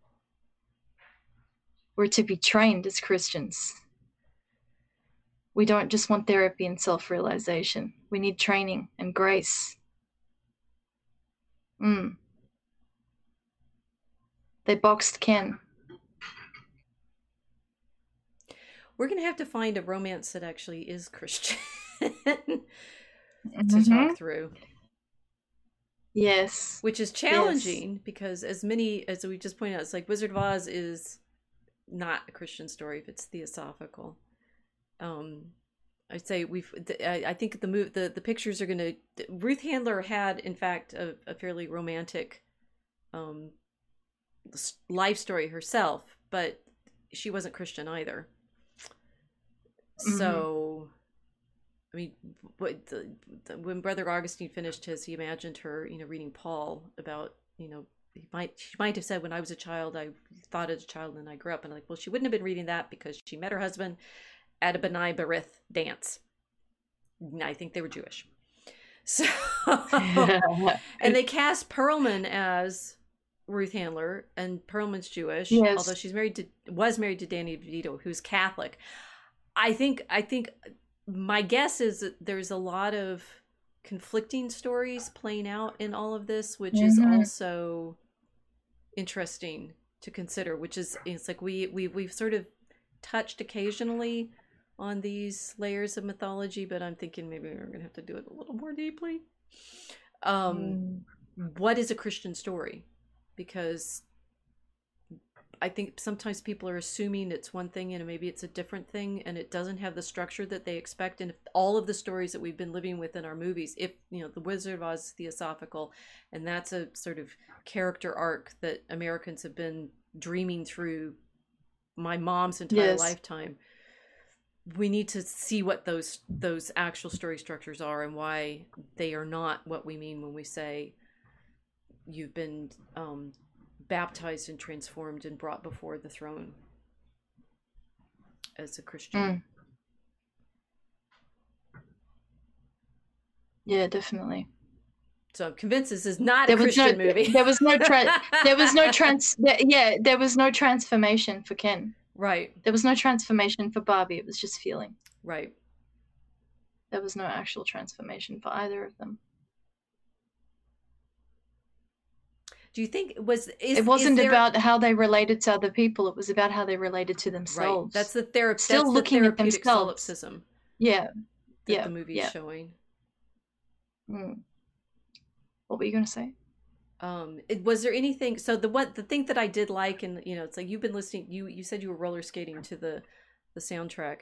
In the song that the Kens have, where and the things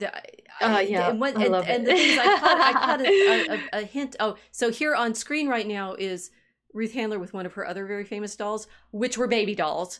So Chatty Cathy or something. That Mattel did make baby dolls still, even though they were making Barbies. So just so you know, that there was something Gosling or somebody said that the Ken song was kind of maybe a joke. It wasn't meant to be actual like central feature of anything, and they made it as a trailer kind of. I don't know, maybe that's not true, but there was the guys who were responding to all of this and saying, yes, we're back, it's great, the patriarchy, whatever that means, which doesn't exist, because as we've said, patriarchy as feminism imagined is a childish construct, and it's not what men have to do to actually be adults.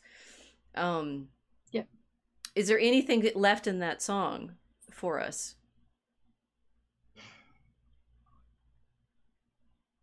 No. I like it because it's fun, but it's still it's toy boys complaining and singing. It's toy boys. It's like you put it on and you're listening to toy boys. That's what it is. They're stuck in playtime instead of man time. So it's all Winnie the Pooh is what you're saying. Yeah. Well, it's like this, like she won't look at me and blah, blah, blah, blah. It's just this kind of thing. Okay. But again, no self-reflection on his part in the sense of like the roles between the Barbies and the Kens in Barbieland, and exactly why the dynamics are set up the way they're set up. That it is the Mattel people that have set up those dynamics. And just taking out the aggression on the Barbies and sort of like having a whinge, which is fine, but at the same time, there's no moment where he decides to behave any different. It's all emotional catharsis in the Ken song. He doesn't come to an epiphany where he makes a choice and changes anything. He's not in control of the narrative of this film.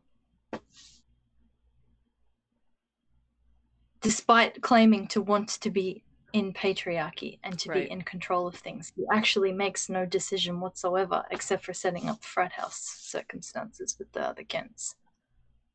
But there is no responsibility and there's no genuine risk. There's no demand for difficult decision making. None of it.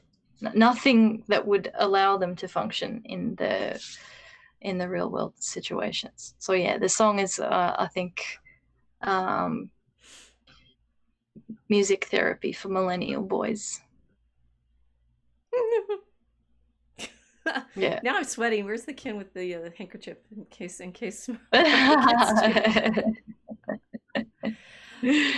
I sound harsh, but it's like that's my perception as a millennial, zennial, whatever. And I've seen the dynamics since I was very, very young, and I see this orbit and I don't like it.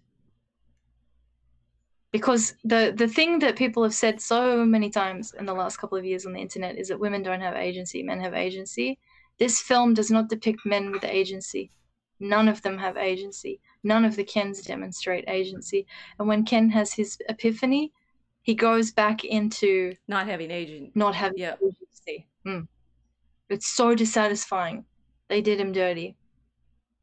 Yeah, they really did. So don't take him as the prototype, because it's not. This is not the solution for our culture. Western, whatever it is.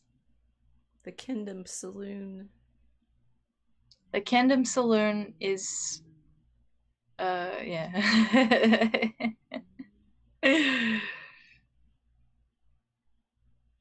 He took her house to make that saloon. You see? He took from her to make his thing. He never built anything for himself. We're really in trouble. Yeah. He took her house and redecorated it and claimed that he'd created something. If you like go in savage with a knife, take away all the emotion of him not getting the kiss he wants, what it actually looks like is bitterness and an inability to actually set up anything that he wants, and an inability to be honest with Barbie about his feelings for her. It's not nice. Well, I'm pretty sure Gosling was saying the words Gerwig wrote for him, so she wrote this. Yeah. Or she and her not husband wrote this. So it's a grand insight into the millennial woman's mentality. Ooh, cautionary tale. Yeah. But no way out. No, they didn't give anybody a way out. We're going to have to talk about some different movies. See if we can find any way out in the stories. Now, I do have the problem that because we're in the Anglo world and it's Protestants, there are so few actual Catholic stories.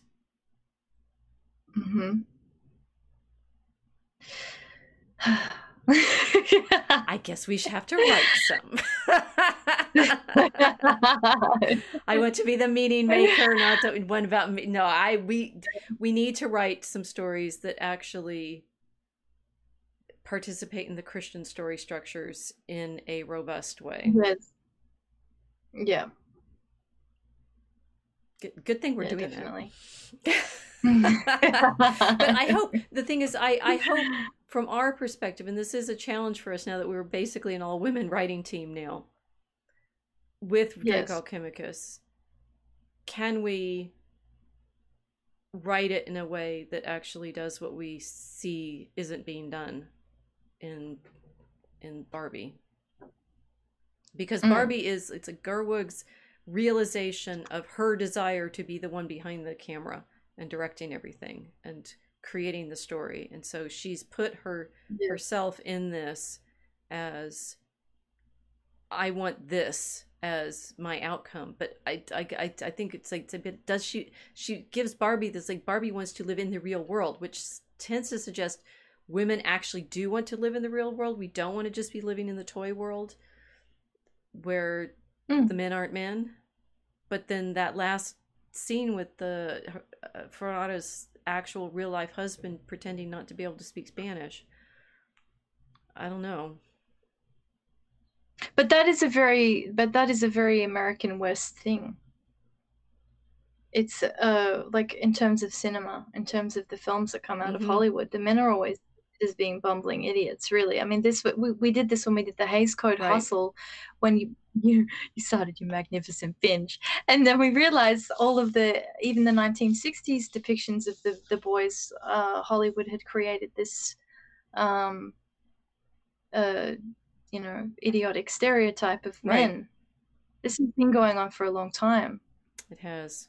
And the saloon, the saloon thing is interesting because it's like it's only in Westerns, allegedly, that we have masculine characters. Yeah. Or do we? The horse part.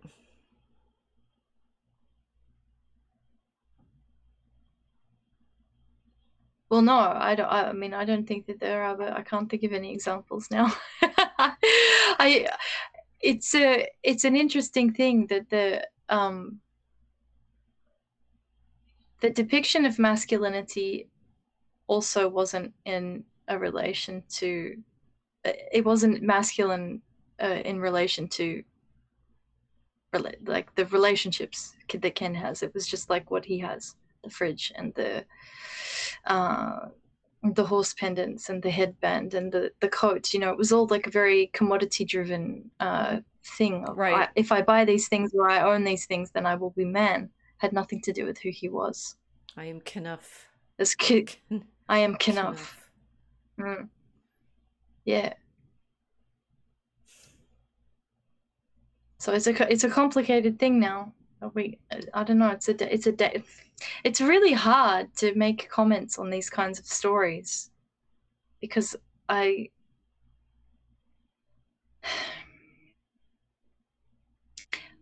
every time you make a comment either way on the dynamics of these two characters, you fall into there's like pits everywhere, and it's like either, oh, you hate the Barbies? No. Oh, you hate the Kens then? No. It's just that if you can see this as a setup of like, this is the hellscape that the millennials have inherited, makes more sense. But the solution isn't given in this movie. Right. That's definitely true. I'm trying to wait for the pictures to cycle back around to when they had the puppies. Let me see if I could find them. There's Barbie and the Trojan horse. There's boys after barely passing the exam. There's one of the Kens was this He-Man character guy. He gets to play the merman or the yeah. Let's see. The Barbie movie is going to be the hot people's Joker, which I'm thinking we're establishing that may not be the case. Steal his look. Barbie and Ken faking their relationship since 1961. Yes, as we said, Ken was her brother in real life. When you're Kenough, no. Weird Barbie. Alan. When your man dresses himself. The saloon. Mojo Dojo Casa House. I mean, this one, same. So there have been some younger men on the social media saying Barbie movie tries to subvert expectations by talking about feminism and women's empowerment. The men have the most memorable moments and best jokes. Ryan Gosling even has the best song. Yeah, I'm thinking the patriarchy is back, bros. But it's not. And we didn't want the patriarchy anyway, because is Barbie home as the hamster, because Gosling wore a hamster costume once. That was hilarious. The Wes Anderson movie. There, the puppies. Where did there the puppies are. I'm going to have to hold still on this. It was in this was one of these little like promotional tour scenes, and they're really Robbie and Gosling are sitting there on this floor, and they've got puppies frolicking about them, and she's basically ignoring the dogs for the most part, and he turns into dad mode briefly because the dogs they're puppies, they're like 8 weeks old, and they start wrestling with each other. I'll go back to the puppies. Let's go back to the puppies. Some of them start wrestling with each other, and he's like, "Oh, he's got to stop." He's kind of like trying to calm things down and stuff. There's got to be actual masculine responsibility taking somewhere hiding in all of these men. You mean hiding in the film, no, or just in the real men life? in general? Well, it's a choice. I refuse to believe that Gosling isn't somewhat conscious of this problem, because he seems to be conscious of it in this GQ thing, where he's talking to the objects that Ken has to have, and I think that's a running thing that GQ does, right? So and so's accessories. But so it's not just Ken doing it, but there is this sense of, he's able to say why Ken needs these things to be supportive of Barbie at all times. Men, please. It's nice to be attentive to your women, but don't fall in the trap. Anyway, we've run out of time, and I think we've said as much as we have to say now. Anything else? I'm not sure I want to talk about Barbie again. So we better wrap it up now. No, it was mostly a reflection on the Florence Nightingale comment in light of the dynamics of this film, because Nightingale is in a nursing capacity. Right. And I think that this is very maternal. And if you're in this kind of relationship with men only, and you're not being taken care of yourself, you start to see the world through that lens of being the nurse, being the mother figure. This is, I think, the kind of challenge for the generation now, is that if you don't like the dynamics that you're living in, you have to change them. What has happened is everyone has normalized Barbies being maternal with the Kens. And it's going to be very uncomfortable for both sexes to change that dynamic. It's going to look brutal. Because we've got a generation of men that have grown up being mothered by grown women that should be their wives. And we've got a generation of women that have grown up to mother the men that should be their husbands. Yep. So, yeah. And underline that the different ways in which women, I mean, every drama about women that actually appeals to us, and like, Jane Austen is as much about the women being difficult with each other as anything else. The women that Simone de Beauvoir, ladies, please don't take her as your model, did not have good relationships with other women. She handed them off to Sartre, or he stole them from her for sexual activity. That women, we actually also need better stories about how to behave as women. Yes. And this one isn't really giving it to us. No. And ones that are, honest about the kinds of competition we do get in with each other, rather than candy-covered pretense that we don't have it.